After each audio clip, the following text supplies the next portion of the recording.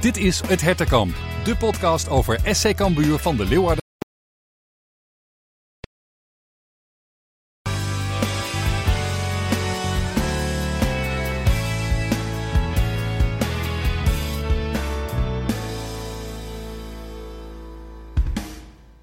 Er is al veel over gezegd. De rode kaartenregen van Cambuur. Inmiddels afgezakt naar de voorlaatste plaats op de ranglijst. Ook wij gaan de diepte in, want hoe kwam het zover en hoe nu verder? Wat is de balans op 1/5 deel van de competitie? En hoeveel zorgen zijn er nodig op dit moment? Of is er misschien wel helemaal geen zorg nodig? Daarover discussiëren wij in deze aflevering. Dat doe ik, Gerard Bos, als clubwatcher met uiteraard René van der Wij, oud-Cambuurspeler en onze analist. Welkom weer. Ja, dankjewel. Wat een knotsgekke wedstrijd. Ja, kan je wel zeggen. Jongen, als we daar niet wat over te melden hebben, dan weet ik het ook niet meer. Want hier viel veel over te vertellen. We bespreken het zo meteen. En te midden van al het roodgekleurde Cambuur-leed was er ook nog wel wat positiefs te vinden in die wedstrijd. De man of the match komt voorbij. De voorspellingen, het ging weer goed, hè René? Zaten wel in de buurt. Nou, en menig luisteraar stuurde weer vragen in. Dus ook de vragenrubriek is er weer. Dus blijf luisteren. Welkom bij aflevering 36. Ja, goed om te weten. Er valt vandaag niet vooruit te kijken op een volgend duel. Want het is natuurlijk interlandweekend. Maar René, we kunnen dit moment denk ik wel een beetje zien als een soort einde van de beginfase van de competitie. Dus zometeen kunnen we even een beetje balans opmaken wat mij betreft. Maar eerst even kort terug naar Waalwijk. Want zoals ik zei, we hebben er veel over gezegd en geschreven. Maar ja, over de rode kaarten dan vooral. Hè. Wat voor typering zou jij op die kaarten plakken? De eerste vond ik wat ongelukkig. Mm-hmm. Je ziet dat Hoedemakers echt niet de intentie heeft om de speler te raken. Ik vond ook dat hij een beetje ingehouden sliding gaf. Dus het was een beetje onbeholpen. Maar ja goed, als je dan al in de 8e minuut een rode kaart daarvoor krijgt. Ja, vind ik gewoon echt heel zwaar. En je krijgt een heel ander voetbal tegenwoordig. Ja. He, want als dit vroeger was gebeurd, dan hadden ze 5 tegen 5 overgebleven, bij wijze van spreken. Je moet nu als speler heel goed in je achterhoofd hebben, als je een sliding aangaat, wat de consequentie kan zijn. Ja. Want dit is wel natuurlijk een break in de wedstrijd. Het was nog wel 80 minuten. En nogmaals, ik denk echt niet dat het een bewustzijn was. Het was gewoon in de laatste intentie om de bal nog in de sliding te veroveren. Mm-hmm. Goed, en dan moet je nog 10 man, is er nog niks aan de hand. Alleen je krijgt wel een ander speelbeeld. Maar is het niet een beetje te makkelijk, René? Even advocaat van de duivel, want ongelukkig en niet de intentie. Niemand heeft die intentie, lijkt mij. En ongelukkig kun je ook zeggen, je bent gewoon te laat. Dus dan sta je niet goed. Nou goed, het was meer een omschakeling. Hij verloor volgens mij de bal. En ik vond het gewoon niet een tackle. Ik vind dit geen rode kaart. Nee, maar vond je het niet een domme overtreding dan, zoals veel mensen? Kijk, dom, oké, maar dom, dat is dan tegenwoordig alleen maar rood? Nou, nee, dan niet is het op een gele kaart, toch? En weet je, als het bij een andere club was geweest, had ik het ook geen rode kaart gevonden. En ik vind het gewoon niet zwaar genoeg, want je mag gewoon op een gegeven moment durf je geen duels meer uit te spelen. Ik heb zondag PSV Feyenoord gezien. Ja, moet je kijken wat daar gebeurde. En dat was lekker doorvoetballen. En normaal met Bas Nijhuis is het ook altijd doorvoetballen. Dus zeg er maar wat van. Nou ja, maar dan je moet bij elke scheidsrechter gaan kijken, wie hebben wij scheidsrechter en wat mag er gebeuren. En dat vind ik echt gewoon compleet van de zotte in Nederlands voetbal. Dat zou niet moeten inderdaad. Maar laten we dan alle rode kaarten van Cambuur, tenminste die 2 van de spelers, even tegelijk behandelen. Want die van Bangura, dat is dom. Ja, maar ik zou net zeggen, dat kun je toch niet ongelukkig noemen. Ik bedoel, dat is toch wel heel erg wild. En dan weet je toch wat voor risico je neemt. Dat mag je toch van een voetballer op dat niveau verwachten. Dat hij weet, dit ga ik doen. Dat is het risico wat ik neem. Ook dat was een moment. Alleen daar zie je dat hij echt volledig gestrekt het duel ingaat. Ja, als je dan iemand raakt, dan weet je dat het wegwezen is.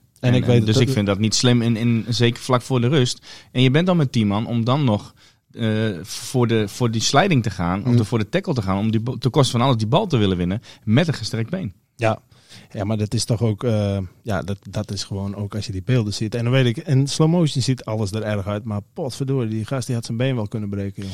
Ja, Als je oké. dat ziet. Ik denk dat het inderdaad wel wat erger lijkt dan dat het is. Want het was niet heel hard. Want je zag ook wel dat hij gewoon weer op ging staan. En het allerergste, die scheidsrechter staat op 15 meter en die ziet het gewoon niet. Hè? Nee. Het spel gaat nog bijna 2 minuten verder. Hè? Dat is waar. Ja. Dat ik denk van weet je. En dan komt Niemand waarschijnlijk ook zag nog wel met die penalty. Maar die scheidsrechter, dat was ook een drama. Nou, dat En niet om die rode kaarten, maar die staat gewoon totaal niet in de wedstrijd. Nee, nou dat is waar inderdaad. En kijk, ik zat in het stadion en iedereen was verbaasd dat het spel werd stilgelegd hoor, in het stadion. 2 minuten later. Ja, daarom. Als je in Nijhuis bent, Niemand dan had zie het je door. die actie gelijk. En dan is het 10 seconden later is het fluiten. Hey, kijk, kom naar het scherm. Duurde 2 minuten. Mhm. Dan denk ik van kom op. Hey. Ja, maar is het dan even inzoomen over, want dat het terecht is, daar zijn we het dan verder wel over eens. Maar even inzoomen op waarom dit dan kan gebeuren. Hè. Is dit misschien wel iets wat het gevolg is van dat ze bij Cambuur dachten van we moeten er bovenop zitten vanaf het begin. Hier valt wat te halen. We laten zien enzovoort. Kortom, te geforceerd misschien. Wilden ze misschien te graag op zo'n moment. Ja, dat kan zeker. En dit was Want ook het een zijn wedstrijd. geen jongens die mensen blesseren. Of, Nee. die intentie heeft niemand, weet ik. Nee. Maar het zijn ook geen jongens, het zijn geen kaartenpakkers, zeg maar. Het is niet dat ze dit vaker overkomt. Dus Niet misschien, op deze manier. Nee, daarom. Dus misschien, maar je hebt wel eens van die mensen waarvan je weet van dat zijn gewoon ordinaire schoppers. Mhm. Nou, dat zijn zij niet. Toch gebeurt hun dit, Hoedemakers en Bangura. Is dit te geforceerd? Wat zij willen laten zien? Komt het daarvan? Ja, hoedemakers denk ik niet. En Bangura denk ik wel. Mhm. Ja, dat is, je bent al met 10 man, die wil dan ten koste van alles nog tot die rust de schade beperkt houden. Nou ja, daar waren ze natuurlijk hartstikke goed mee op weg. Ja. Maar nogmaals, ik blijf erbij. Hoedemakers, hij is iets te laat. Hij wil gaan herstellen. Ja. Hij trekt zijn poot ook nog iets terug. Ja, weet je, een gele kaart was voor mij het maximale geweest. Oké. Maar Bangura vond je het wel... Ja, vind ik terecht. Kijk, die moet gewoon slimmer spelen. En daar had ik meer een duel met lijf aan lijf verwacht. Want je hoeft niet altijd ten koste van altijd een sliding een bal te veroveren. Dat kan je ook met een lichaam. Je kan ook op een andere manier verdedigen. Mhm. Zonder dat het risico erin zit dat je een kaart gaat pakken. Ja. En het was rond de 16. Er waren nog genoeg mensen in de buurt. Dus ja, het was ook niet nodig. Ja. En die penalty, laten we het daar dan ook nog even over hebben. Want dan hebben we alle discutabele momenten, of in ieder geval besprekenswaardige momenten, hebben we dan behandeld. Want ja, dat is ook, 5 van de 10 zeggen van ja, onzinnig. Andere 5 zeggen ja, dat zijn de regels. Ja, zeg het maar. Ik ben blij in die zin dat ik dan niet meer op het veld sta te voetballen. Mhm. Want dan had jij ook een rode kaart gehad. Nou, ik had gek geworden, denk ik. Ja. Wat moet zo'n jongen hier nou aan doen? En ik kan wel zeggen, regel is regel. Ja. Maar dat vind ik dat is de scheidsrechters in Nederland daarin, vind ik daarin de regels, die zijn compleet van de zotten. Dat zei ik net ook al. Wat moet zo'n jongen nu nog doen? En hij gaat met de intentie, gaat hij echt niet met die arm naar de bal. Hij wil zijn gezicht een beetje beschermen. Natuurlijk gaat hij wat boven zijn hoofd. Maar dit was vroeger. Waren dit geen penalties. Je krijgt nu ander voetbal. Je gaat elke voorzet ga je half hoog trappen. Ja. Om in de hoop van, als hij aankomt, dan hebben we een kans. En anders is het penalty. Ja, maar je ziet nu jongens verdedigen met handen op hun rug. Ja. Ja, ik vind het echt, die regels, ik ben blij dat ik ze niet meer hoef mee te maken. Ja, maar dat is natuurlijk wel het probleem. Want als je nu gaat zeggen, want ik ben het gevoelsmatig met je eens hoor. Maar als je nu gaat zeggen van, hij bedoelt het niet zo. Wat moet hij dan? Ja, dan krijg je dus dat gemarchandeerd. Dat deze scheidsrechter dus denkt van... Maar ik heb genoeg handsballen gezien en dan geven ze het niet. Het is allemaal interpretatie van. Ja, en die scheidsrechter, wederom weer niet gezien. En Nijhuis, die ziet het wel. Ja, nee, dat is ook zo. En dan denk ik van, weet je, geef die VAR, die moet alleen voor duidelijke scoringskansen, bal over de lijn, niet over de lijn, of zoals een Bangura. Dan moet je hem roepen. Maar voor de rest moet je hem lekker, die scheidsrechter, dat is geen scheidsrechter meer, dat is meer een robot. Nou ja, en dat is ook weer interpretatie, want het gaat dus om dat het, zeg maar, zoals de Engelsen dat dan verwoorden, clear and obvious mistake. Ja. Nou ja, maar we dat hebben toen in het WK een keer die bal achter de lijn van Lampert. Dan moet je het roepen. Tuurlijk. En voor de rest moet je lekker met je kopje koffie achter dat scherm blijven zitten en niemand roepen. Want wij krijgen scheidsrechters nooit meer op topniveau. Hè? Want die worden allemaal geholpen door die VAR. En ik hoop echt dat de scheidsrechtersbaas snel wordt vervangen. Want dit is al jaren, wordt het erger en erger. Ja, daar irriteer ik me gewoon aan. Ook als toeschouwer. Maar is het niet zo dat wie je daar ook maar neerzet, als scheidsrechtersbaas of als VAR, uiteindelijk blijft ook dat van of het clear and obvious mistake en hoe je de regels ziet, blijft altijd een interpretatie. Uiteindelijk is er altijd een mens die dus die regel, die bedoeld is voor iedereen gelijk, toch weer anders kan interpreteren. Toch? Je komt er nooit helemaal uit. Dat is het ook. En je hebt scheidsrechters, En net zoals dit jonge mannetje, ja, die gaat mee. Maar er zijn ook scheidsrechters die zeggen van, ja, weet je, ik doe het niet. Nee. Makkeli had dat volgens mij laatst. En die laat hem gewoon echt niet naar het scherm roepen. En die zegt, ik heb dit geïnterpreteerd, zo zie ik het. Ja. En dan denk ik van, ja, daar is ook weer een verschil. Kijk, dit is allemaal in het leven geroepen met die hensballen, omdat we nooit wisten, wanneer is het nou een penalty. Gaat hij met de hand naar de bal, met een sliding, blokt hij zijn hoofd. Er moest duidelijkheid komen. En nu heb ik het gevoel dat bijna alles, bal tegen hand is hands. Terwijl het niet eens... We hebben vorig jaar PSV Feyenoord gehad met Mauro. Die draait zich om. Die kijkt niet eens naar de bal. De hand is naast zijn lichaam, maar hij krijgt hem op zijn elleboog. En krijgt een penalty tegen. Kost gewoon het kampioenschap. Dat ik denk, ja, weet je, wij zijn echt de verkeerde weg aan het inslaan. Ja, met hoe we hiermee omgaan bedoel je? Absoluut, absoluut. En die jonge mannetjes, weet je, dat snap ik wel. Die willen fluiten naar de regeltjes, want die willen zo hoog mogelijk komen. Er zit totaal geen eigen interpretatie in. Nou, die gaan een flater slaan, figuurlijk, als ze gaan fluiten in het buitenland. Nou ja, dat denk ik ook, om eerlijk te zijn. Dat ben ik dan met je eens. Goed, genoeg over deze momenten. Even over die wedstrijd nog. Hè, want uiteindelijk hou je dus heel lang nog stand. Als Cambuur zijnde, verrassend lang in mijn optiek. Ik bedoel, ik dacht echt 5 minuten na rust wordt 2-1 waarschijnlijk met 11-9 en dan haalt de telraam er maar bij. Maar uiteindelijk hielden ze verrassend lang stand, vond ik knap. Ja, absoluut. Ze deden het ook goed, maar meer kon je ook niet doen. Nee. En dan zie je... een 4-4-0 systeem. Ja, maar moet je anders. het is tegenhouden. Ja, en, daarom. dat is logisch. Ja. En dan zie je dat RKC echt wel moeite heeft in de kleine ruimtes, terwijl ze echt wel technische spelers hebben om die openingen te vinden. En hoe langer het duurt, hoe meer de tijd gaat werken in je voordeel. Ja. En hoe onrustiger RKC gaat worden. En de keeper die pakt de een naar de andere, gelukkig. En daar zullen we misschien zo meteen ook nog wel op terugkomen. Want die speelt natuurlijk een aardige wedstrijd. Mm-hmm. Ja, en dan gaat de moed op een gegeven moment wel een beetje in de schoenen zitten. En dan is het verschrikkelijk zuur dat een eigen goal, waar ik vind dat het toch wel beter gaat moeten worden ingegrepen. Mm. En daarna de 3-1 gelijk daarachteraan, dat is gewoon een mislukte voorzet die binnenvalt. En dan is die wedstrijd is af. Ja, en dan zakt het ineens als een kaart. Ja, dus dat begrijp ik wel. Maar ja, goed, de 2-3-1, ja, dat zet dan even in het moment, dat zat niet mee. Nee, en het is knap dat ze lang stand hielden, maar tegelijk ook weer erg wrang. Want je gaat toch denken van, als je dan met 11, zelfs met 10... dan had er absoluut wat mogelijk geweest. Dus er had toch wel meer ingezeten dan dit weer. Hè? Ja, maar goed, dat is tot en met 42e minuut. Want daarna kom je met 9 man te staan. En dan is het gewoon heel lastig. Tegen ieder niveau in de Eredivisie krijg je het lastig met 2 man meer. Want je moet echt snot voor je ogen lopen en hopen dat het... Nou, dat de keeper die heeft natuurlijk zijn werk gedaan, dat ze onrustig worden. Nou, dat hadden ze bijna voor elkaar. Ja, dat klopt. En maar ja, goed, 1 van de 10 keer dat je dit doet met 2 man minder, lukt het misschien om een resultaat erover te ik denk dat het wel wat meer is. 1 op 10 en dat ga je dan niet met 2 man, dat is toch wel erg, ik bedoel... Dat is gewoon te veel. Ja, dat is toch wel... maar goed, oké.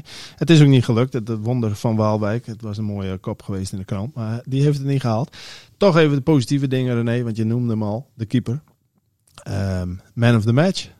Ja, dat volgens was niet het volk op social media. Dat was niet zo heel moeilijk. Nee. En ik begin een beetje... En dat is toch bijzonder, hè? Als je er 5 tegen krijgt, toch de man of the match. Maar dat komt omdat je er ook 10 tegenhoudt. Of uithoudt. Ja, maar dat is tot de 77e minuut was hij man of the match. Ja, zeker. En, ik denk dat het bij hem echt een stukje concentratie is.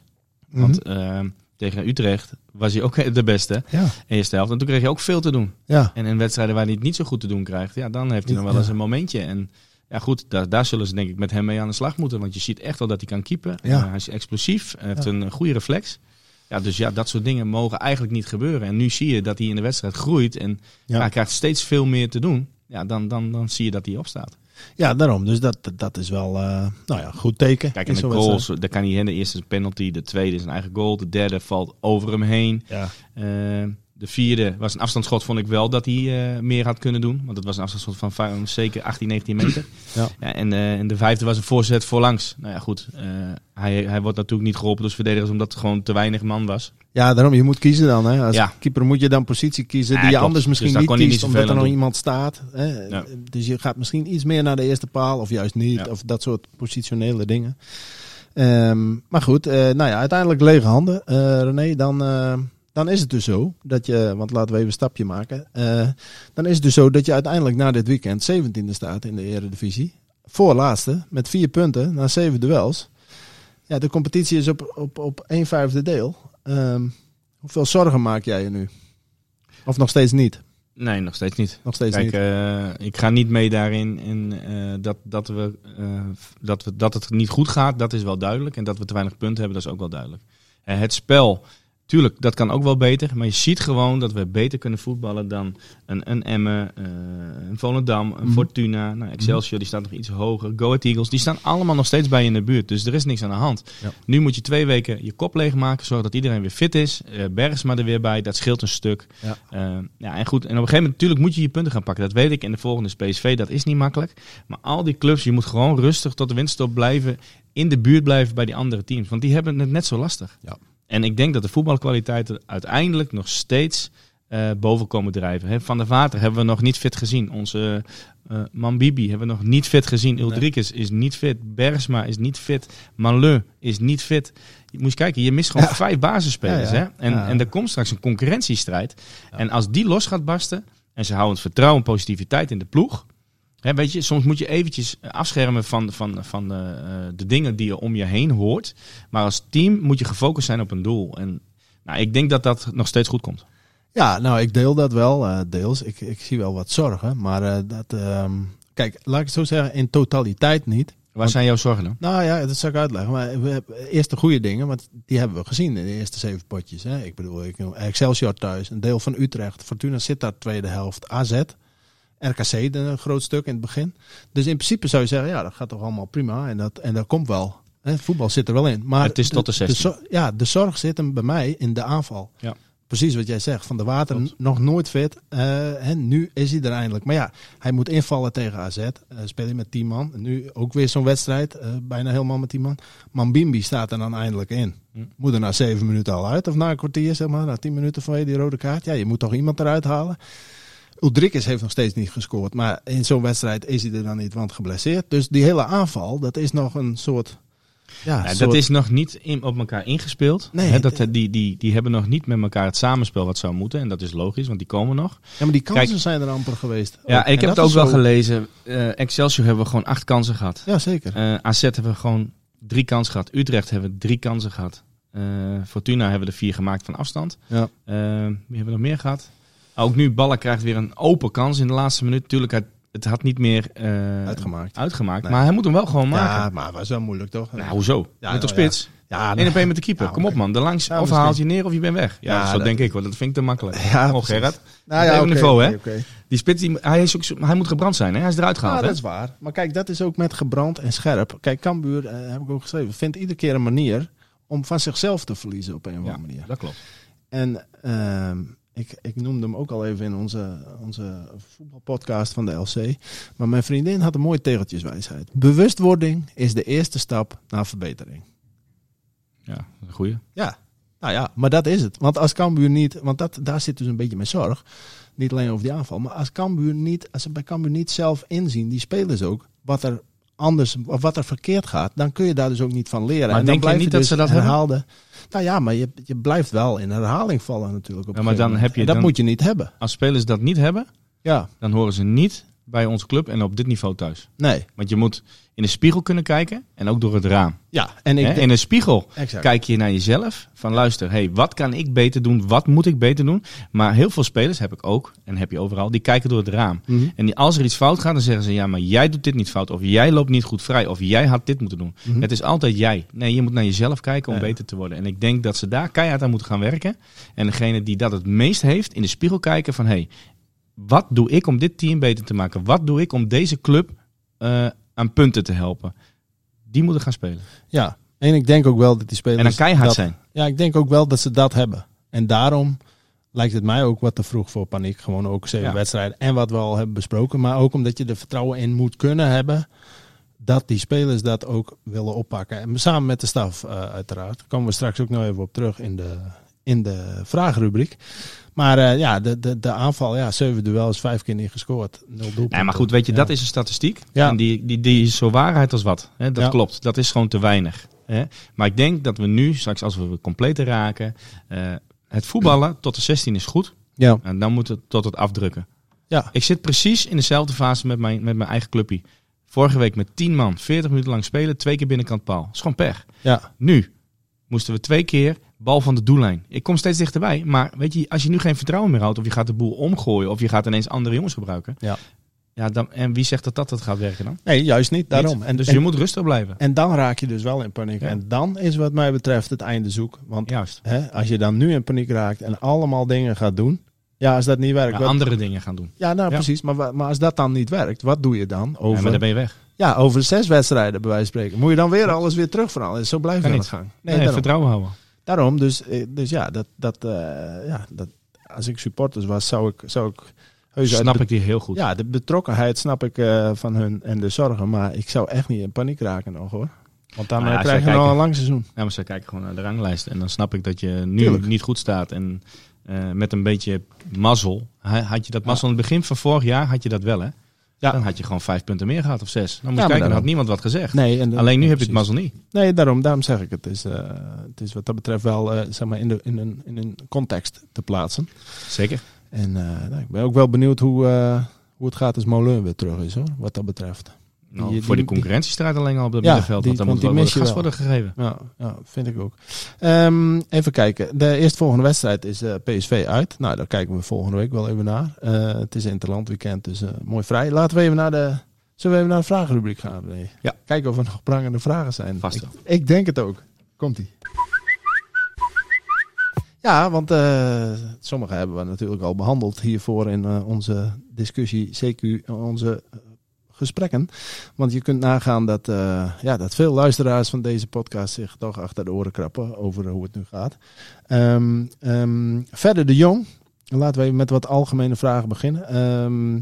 Verder de Jong, ondanks dat ik wat goede dingen zie, veel goede dingen zie, zijn we gedeeltelijk hekkensluiter. Is het een opeenstapeling van incidenten, pech en hoe het tij te keren? Nou, hebben we eigenlijk al behandeld, toch? Dat denk ik ook wel. Ja. Gert-Jan Sipma, dat is interessant. Wie moet de aanvoerder worden als Uldrikis en Bangura er niet zijn tegen PSV? Ik denk overigens dat Uldrikis er wel weer is, want het is maar een lichte blessure. Maar stel, voor deze vraag gaan we er even vanuit dat hij er niet is. En Bangura is er dan ook niet, hè? Aanvoerder en reserveaanvoerder. Ja, wie dan? Gert-Jan stelt voor Bergsma. Dat lijkt mij een zeer goede keuze als aanvoerder. Ja, dat is de enige keuze die ik ook kan opnoemen. Ja, er zijn ook niet, als je de spelers bij lang gaat. Nee, maar je moet gewoon langs gaan. Ja, dan blijft er eigenlijk ook niet zoveel over. En want dan zou je nog kunnen zeggen, hoedemakers, maar die is er ook niet. Dus, ja, maar ook al was hij er wel geweest, had ik het nog niet gedaan. Nee, oké. Maar nou ja, eerder... Laat hij eerst maar even lekker voetballen. Ja, oké. En ik denk dat Bergsma van achteruit gewoon meer een leider type is. Ja. Maar als je dan Bergsma, had je bijvoorbeeld eerder dan Tol of zo gedaan dan hoedemakers nog? Nou, dat niet. Nee, toch? Dat niet. Maar goed, ik vind Bergsma daarin gewoon meer een leiderstype. En dat zie ik gewoon op trainingen. Ja, dat zie ik ook gewoon zeker, als je speelt. Zeker. Ja, zeker. Dan Aram Zarza. Wat gaat Cambuur doen aan de spreekkoren richting de scheidsrechter? Nou, ik weet waar die op duidt, want die waren er natuurlijk tegen RKC. Maar ja, ik moet wel zeggen, die zijn er wel vaker natuurlijk in het voetbal in zijn algemeen. En daar wil ik niet niks mee goed praten. Alleen, ja, je kunt er natuurlijk achteraf niet zoveel aan doen. Ja, afstand van nemen, maar dat ligt voor de hand. Volgens mij is het een bepaald klikje die dat elke keer doet. Want ik heb het in thuiswedstrijden, dan zit ik ook wel eens op de Noordtribune. Ja.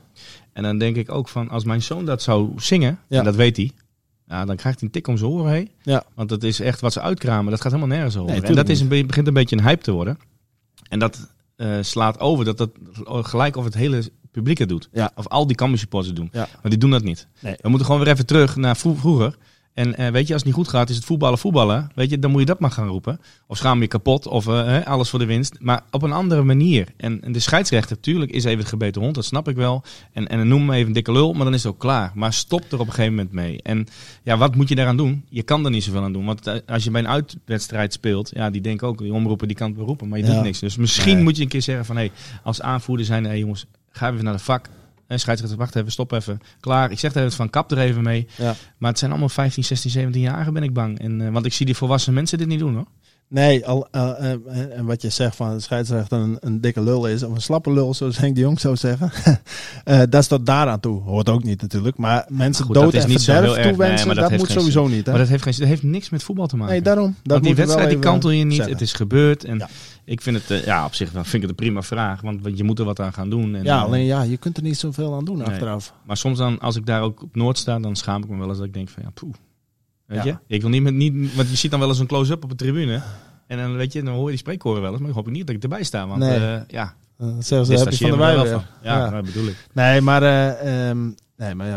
het is serieuze business inderdaad. Maar, je hoopt dat eigenlijk de supporters onderling elkaar gewoon corrigeren. Sociale controle. Ja, corrigeren. Dat is ook zo. En laten we ook zeker stellen, de goede moet het ook weer niet met de kwade ontvallen. Ja, maar dat vind ik juist het ergste nog. Ja, dat is altijd zo in het leven. Dat is altijd een klein groepje die het voor de rest verknoeit. Dus niet meer doen. En anders vragen ze maar beelden op. En dan zie je wel wie zingt. En dan pik je eruit. Ja. Niet zo moeilijk, toch? Nee, dan doen ze het één keer niet weer, hè? Dat is ook zo. Ja, ik weet Denk je dat dit in Engeland gebeurt? Nee. Ik weet wel zeker van niet. Ja, precies. Maar ik weet niet hoe ze dat bij RKC of ze beelden. Ja, maar je kan de beeld erop vragen. Ja, maar ik weet niet of dat. Nee, dat weet ik ook niet. Verder hoe dat. Maar goed. Het gewoon helemaal niet doen, dat is nog veel beter. Goed, dan hebben we dat ook even goed aangeduid. Danny vraagt zich af wie moet er op linksback staan als vervanger van Bangura, nu die geschorst is. Dat is wel interessant. Eigenlijk gaat het al een beetje over PSV, maar toch even op inzoomen. Want Sambisa kwam erin tegen RKC op die plek. Ook om dan wat aanvallende dreiging nog te houden, denk ik. Maar wie stel jij op als je moet kiezen? Silla of Sambisa? Allebei niet. Allebei niet? Nee. Wie dan? Van Wermerskerken. Op linksback? Ja. En dan Doku op rechts? Ja. Ja, dat kan natuurlijk ook. Dan moeten we, maar PSV is PSV, hè? Zeker. En tegen Gakpo en aan de andere kant... mee eens. Maar omdat moeten we wat meer verdedigend hebben. Omdat hij specifiek de keuze tussen deze twee wil. Dat is mooi, en dan kijken we wat anders naar. Ja. Nee, maar ik denk dat Van Wermerskerken met zijn ervaring dat ook kan. En we kunnen wel uitgaan van dat we moeten gaan aanvallen. Maar we missen natuurlijk de dradenkrank van Bangura. En Sambisa is daarin iets minder. Maar op zich, je kan het vergelijken. Hoedemakers heb je al niet. Nee. Ja, wie zijn wij dat wij alleen maar met de backs vooruit moeten gaan spelen? Ja, daarom. Dan moeten we wel zorgen dat we het ook voor elkaar krijgen. Want dus PSV is niet misselijk in de omschakeling. Dus je moet een verdedigende back hebben. Nou, maar goed. Maar Van Wermerskerken kan gewoon goed voetballen. No. Maar soms mis ik wel even een beetje het pit van Doken. Als we de bal niet hebben. Nee, precies. Dus als we de bal hebben, dan is het anders. Maar als we de bal niet hebben, kunnen we hem denk ik hartstikke goed gebruiken. Nu. Nou, dat klopt. Dus we gaan het zien. Dat is, deze onthouden we even, parkeren we even voor volgende week. Overigens nog wel even tussendoor leuke anekdote over Doku Smit. Want dat hebben mensen misschien niet gezien. Tenminste, dat weet ik niet of het op tv was. Maar wat ze deden toen ze met 2 man minder speelden, was de wisselspelers die liepen achter het doel. Bij het doel liepen die warm, waaronder Doku Smit. En steeds als er dan een bal, een spelhervatting was, dan trapte Doku Smit weer zo nu en dan even een bal die daar lag, even het veld in. En dan moest het spel toch weer even vertraagd worden. Moest die bal er weer uit, weet je wel. En op een gegeven moment stuurden ze bij RKC iemand daarheen. Zo van, die gasten moeten ophouden met dat gepil met die bal. Remco Balk was er ook bij betrokken, McIntosh. Die gingen die bal dus een beetje naar elkaar toespelen. Dus die gasten, die konden die bal niet krijgen. Dus, en toen moest de vierde official, die moest dan weer iemand van Cambuur daarheen sturen. Dat zag je allemaal gebeuren vanaf de tribune. Ik weet niet of het op tv was. Maar zo, en dan kun je zeggen, ja, dat is kinderachtig. Van Cambuur. Maar zo probeer je natuurlijk op allerlei mogelijke manieren met 2 man minder dat wedstrijdje een beetje misschien hebben ze dat gehoord van João Virginia. Ja, Portugese streken. Ja, het Portugese streken. Ja. Maar ja, nee, maar weet je, zo gaat dat. En ik vind dat, het gaat om een punt. Dus kom op. Daarom. Dus ik weet niet of mensen dat wisten, maar bij deze even ik heb ooit een keer een wedstrijd met Cambuur gespeeld, kregen we een penalty tegen. Ja. En ja, we hebben onze befaamde Rick Hooiboer. Oh ja. Die was echt zo knettergek. En het ging om een punt. Ze kregen een penalty. En een beetje opstootjes natuurlijk. En op een gegeven moment, Rick, die was nergens te bekennen. Was hij naar die penalty stip gegaan. En die had me toch een trap. En die penalty stip gegaan, dat was gewoon een hol. Maar ja, je moest hem echt ervoor op de stip leggen. Maar dat kon niet, want dat was gewoon een gat.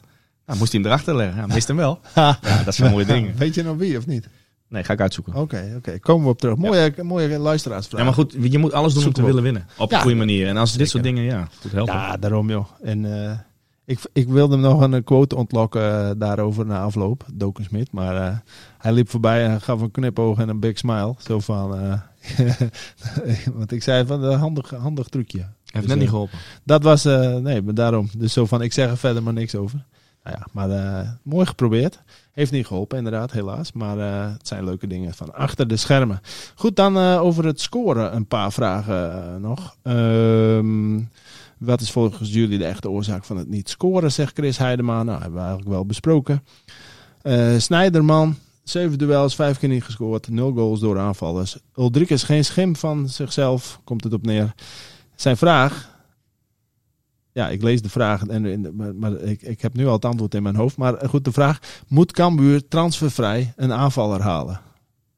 Nou, ik snap Snijderman, maar dat lijkt me toch wel het schoolvoorbeeld van paniekvoetbal. Als je nu een transfervrije aanvaller maar ergens wegplukt, omdat je eigen aanvallers tot nu toe niet in de doel te maken. En dan zet je international aanvoerder op de bank? Ja, zou je dan met 2 spitsen gaan spelen? Dan ga je dus ineens weer anders doen. Dus je hele selectie heb je ingericht. Ja. Nee, dat zou ik nu nog niet doen. Nee, en bovendien vindt maar eens een transfervrije en fitte, want dat is meestal het probleem met transfervrije spelers op dit moment. Iedereen die dan ook nu nog geen geen scoren club heeft en transfervrij is, dat heeft niet goed genoeg. Nee, precies. En je hebt ook geen garanties dat dan ineens... Maar dan staat hij wel een club, toch? Daarom. Dus Snijderman niet in dus paniek. Ik denk in de winterstop even kijken hoe het staat. Precies. Paniek. Dat is niet nodig. Dan paniek is er ook over Henk de Jong. Bij sommige mensen. Want zo zegt Lars bijvoorbeeld, wat vinden jullie wat vinden jullie... Even kijken hoor. We krijgen even een... Nee, Lars, ga door met Lars. Oh, heb jij nog een Nee, ik vraag zie ze binnenkomen. Oh, we hebben nog een nieuwe vraag. Nou, die behandelen we zo. Lars, wat vinden jullie van Henk de Jong als trainer dit seizoen? Zeg maar, tot nu toe. En wat zijn je verwachtingen voor de rest van dit seizoen? Nou, ik denk... Kijk, Henk, dat hebben we vorige keer ook besproken toen hij hier was. Henk die is ontzettend aanwezig. En die wil graag dat dit gaat lopen. Ja. En die heeft natuurlijk een half jaar thuis gezeten. Die heeft zichzelf opgevreten op de tribune. Ja. Maar goed, hij is natuurlijk wel... hij is verantwoordelijk, dat weet je. Ja. En ik denk dat hij juist, omdat hij merkt van... Nou, het laatste stukje is er nog niet. Want hier hebben ze nog niet in gezeten dat ze onderaan stonden. Mm-hmm. Dat er wat extra's moet gaan gebeuren. Ja. En ik denk wel dat ze het voor elkaar krijgen. Alleen ja, dat heeft gewoon even... Want nu heeft het tijd nodig. Ze moeten goals maken. Het voetbal is goed. Nou, ze moeten zich nu oprichten op het laatste stukje. Ja, want Herres Teginga die vraagt dus ook van... De negatieve lijn van de tweede seizoenshelft lijkt te worden doorgetrokken. Is het Henk de Jong effect misschien uitgewerkt? Maar dat lijkt mij een beetje ver gezocht. Want de tweede seizoenshelft was Henk de Jong er niet eens. Dus dat kun je daar niet aan vastkoppelen. En bovendien, ja, dat is te makkelijk om daar na 7 wedstrijden al... Het is nou niet dat ze van het kastje naar de muur zijn gespeeld 7 wedstrijden lang... en dat je denkt, die trainer bakt er niks van. Nou kijk, en ze zijn natuurlijk laat begonnen met nieuwe spelers inpassen. Ja. Dat heeft ook nog tijd nodig. Bergsma, nou ja, die heeft het dan al laten zien dat hij het kan. Maar dat is nog niet structureel, want die is natuurlijk een tijd weg geweest. Ja. Onze buitenspelers, die moeten nog ingepast worden. Het middenveld is toch nog wel continu even een wisseling van ja, wie gaat er wel spelen, wie niet. Dat heeft met schorsing en blessures te maken. Ja. Het is nog niet een geheel. Hè? En de jongens van vorig jaar, daar weet je wat ze van kunnen. Dat weet je ook wat je kan van verwachten. Ja. En dan hoop je dat de nieuwe jongens die je aan hebt getrokken, de keeper van Wermerskerken, van de Kaam, de 2 buitenspelers, dat die zo snel mogelijk ook met het niveau meegaan. En misschien eigenlijk, omdat je nieuw bent, het niveau omhoog krikken. Hè? Ja. Want daarom haal je ze. Ja. En dat is nu nog niet voor elkaar. En ik denk dat ze nu 2 weken de tijd hebben om even goede dingen met elkaar te doen. Ja. Even de kop leeg. En vanaf volgende week richting PSV. En zorgen dat je daar in ieder geval probeert een punt te pakken. Want dat is top tegen PSV. Ten de koploper. En daarna moet je weer ook je eigen spel weer gaan spelen. Ja. En dat Henk-effect waar hij het over heeft, het is natuurlijk ook een met z'n allen gevoel creëren. Hè? Met een team, echt een groep smeden. Dat is natuurlijk ook moeilijker dan de afgelopen jaren, want je hebt meer nieuwelingen, dus het kost ook wat meer tijd. Ja, nee, daar ga ik niet in mee, want ik denk dat als je iedereen vraagt van de spelers, hoe is de chemie, dan is dat goed. Ja, precies. Dat zie ik ook op trainen. Ja. Het is gewoon nu nog een stukje niveau bij bepaalde spelers. Ja. Maar ja, goed, daar is de staf mee bezig. Exact. Alleen dat is niet even kietelen en het is er. Nee, daarom. Dus dat kun je niet ophangen aan een Henk de Jong effect. Nou, vind ik niet. Nee. Je bent zo goed als je materiaal, zeggen ze wel eens. Nou ja, goed, ze weten met z'n allen dat het omhoog moet. Ja. En dan is het straks ineens, en dan winnen ze 3 keer en dan is Henk de effect er wel weer in 1 keer. Ja, daarom. Nee. Richard vraagt nog, is Henk de Jong misschien te lief voor de huidige selectie door vaak complimenten te geven en te vertellen hoe trots hij is op zijn jongens? Ja, René, kijk, ik werk met hem als journalist en jij hebt met hem gewerkt als speler natuurlijk ook. Maar volgens mij weten we beide wel dat als Henk Jong niet tevreden is over iets, dat hij dat ook wel laat blijken aan zijn groep. Volgens mij zagen we zijn reactie wel met de rode kaart. Ja, dus ik zou Henk de Jong niet per se als te lief typeren. Ik snap dat mensen dat beeld soms hebben, maar Die kan echt wel de pan uitflippen. Dus het is echt niet alleen maar oude jongens krentenbrood met zijn spelers. Ik zou je wel eens vertellen, hij was trainer van Harkemasse Boys. En we moesten de belangrijkste wedstrijd van het seizoen spelen tegen HHC Hardenberg. Ja. Het ging om het kampioenschap. Ja. En op donderdags is het dan een beetje tactisch. En je gaat lekker afwerken, partij spelen. En dan moet je er klaar voor zijn. Ja. En wij trainden. En de warming-up vond hij ook kloten. Dus hij zei er wat van. Hij zei, jongens, ik waarschuw jullie, dit moet beter. Dus toen gingen we afwerken. Nou ja, de een naar de andere bal, dat ging over. En je merkt dan een beetje, er zit niet echt die energie in. Hij nog een keer zeggen, het is de laatste keer. Ja. We hebben 1 minuut partij gespeeld. Hij zei, spullen pakken, opruimen, wegwezen, naar binnen. Belangrijkste wedstrijd voor de deur. Ja. Wat gebeurt hier dan? Ja. Moet trainen. Ja. Niks trainen. Als jullie zo trainen, kan je beter in de kantine zitten. Hup, wegwezen, in de kleedkamer douchen en ik zie jullie zaterdag. Zo. Iedereen dacht ook van, gebeurt hier? Ja. 3-0 winst. Ja, iedereen op scherp natuurlijk. Ja, maar toen hebben wij een veeg op de pan gekregen. Dus, maar hij doet dat niet buitenuit. En ik denk dat dat een kwaliteit is van een trainer als het niet goed gaat. Want het is heel makkelijk om dingen af te zeiken. En te zeggen van het ligt daar en daar en daar aan. Kijk gewoon naar jezelf, maar houd het intern. En je hoort die spelers ook. Dat blijft allemaal wel intern. Ja. Dat vind ik wel knap. Want heel vaak heb je spelers die gaan naar buiten. Of die gaan dit. Of die gaan zieltjes winnen. Nou, en ik denk dat de groep er niet naar is. En geloof mij maar, hij kan echt boos worden. Ja. Maar dat doet hij intern. Dat klopt, en dat weet ik ook. Hij is ook wel eens boos op de media geweest namelijk. Maar dat geeft hem niks. Zo houden we elkaar allemaal scherp. Ja. René, je had nog iets, je kreeg nog iets binnen. Nou, dat kwam inderdaad van... was een vraag of Cambuur zit opgeschreven met het handelen van de tweede seizoenshelft. Hè? Dus met de spelers die blijven en dat soort dingetjes. De vraag van Peter. Ja. Nou goed, dat klopt, dat kan. Ja, er zijn veel spelers gebleven en daar hebben we het wel eens vaker over gehad. Er zijn bepaalde spelers die hadden dus denk ik liever verhuurd of afscheid van genomen. Maar door clausules zijn ze gebleven. En nou goed, daar zit je wel mee opgescheept in die zin. Je moet ermee werken, want je hebt zelf die contracten afgesloten. Ja. Ik denk inderdaad dat ze wel wat breder nu zijn geworden. De jongens zullen dus niet heel veel een kans krijgen. En Hendricks is dan nu al weg. Ja, Ter Heide is gewoon... Ja, dat soort mannen. John Lee is gewoon nog te jong. Dus ik hoop dat hij heel veel bij onder 21 kan gaan spelen. Volgens mij zaten Smit en Smant ook al bij onder 21 zaterdag. Ja. Om minuten te maken. Nou ja, en Tom Boeren stond in de basis. Hè, en niet Milan Smit. Dus dat was ook wel... nee, Smit speelde met onder 21. Ja. Dus dat zegt dan ook wel wat. En ik zei al, Boeren die viel goed in. Dus het is nog even afwachten tot de winterstop. En ik weet wel, dat er zijn nog 10 wedstrijden. Ja. En je moet niet te ver achterop raken. Want dan is het ook alweer, dan is het wel paniek, zeg maar, als je dan onderaan staat. Maar... Nou ja, dit is nu even je moet niet over 7 wedstrijden nog in deze situatie. Want dan ben je al bijna op de helft. Dus, maar er is ook geen aanleiding voor om te denken dat je over 7 wedstrijden nog in deze... Er is aanleiding voor om te denken dat het dan beter gaat. Gezien wat er... Kijk, ze moeten gewoon kijken. Kijk, die tegengoals... Je moet scoren en punten pakken. Ja, en de tegengoals die waren voorkombaar geweest. En er waren een paar blunders bij. Zowel van de verdediging als van de keeper. Maar dus niet alleen de keeper. Ja, en we hebben ook kansen gemist. Die gewoon erin hadden gemoeten. Ja, en dan sta je er erg anders voor. Dus het is gewoon knijterhard werken.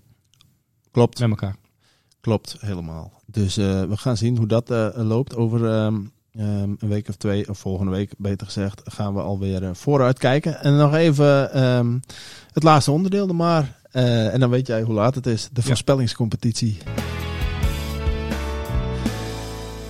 Ja, want we zijn erg goed in het vooruitkijken, maar niet in het voorspellen van uitslagen. Maar, nou moet ik wel zeggen, tientallen inzendingen weer. En niemand had natuurlijk 5-1 voor RKC voorspeld. Dus dat zou ook wel heel gek zijn geweest. Er was trouwens wel iemand die 11-0 voorspelde.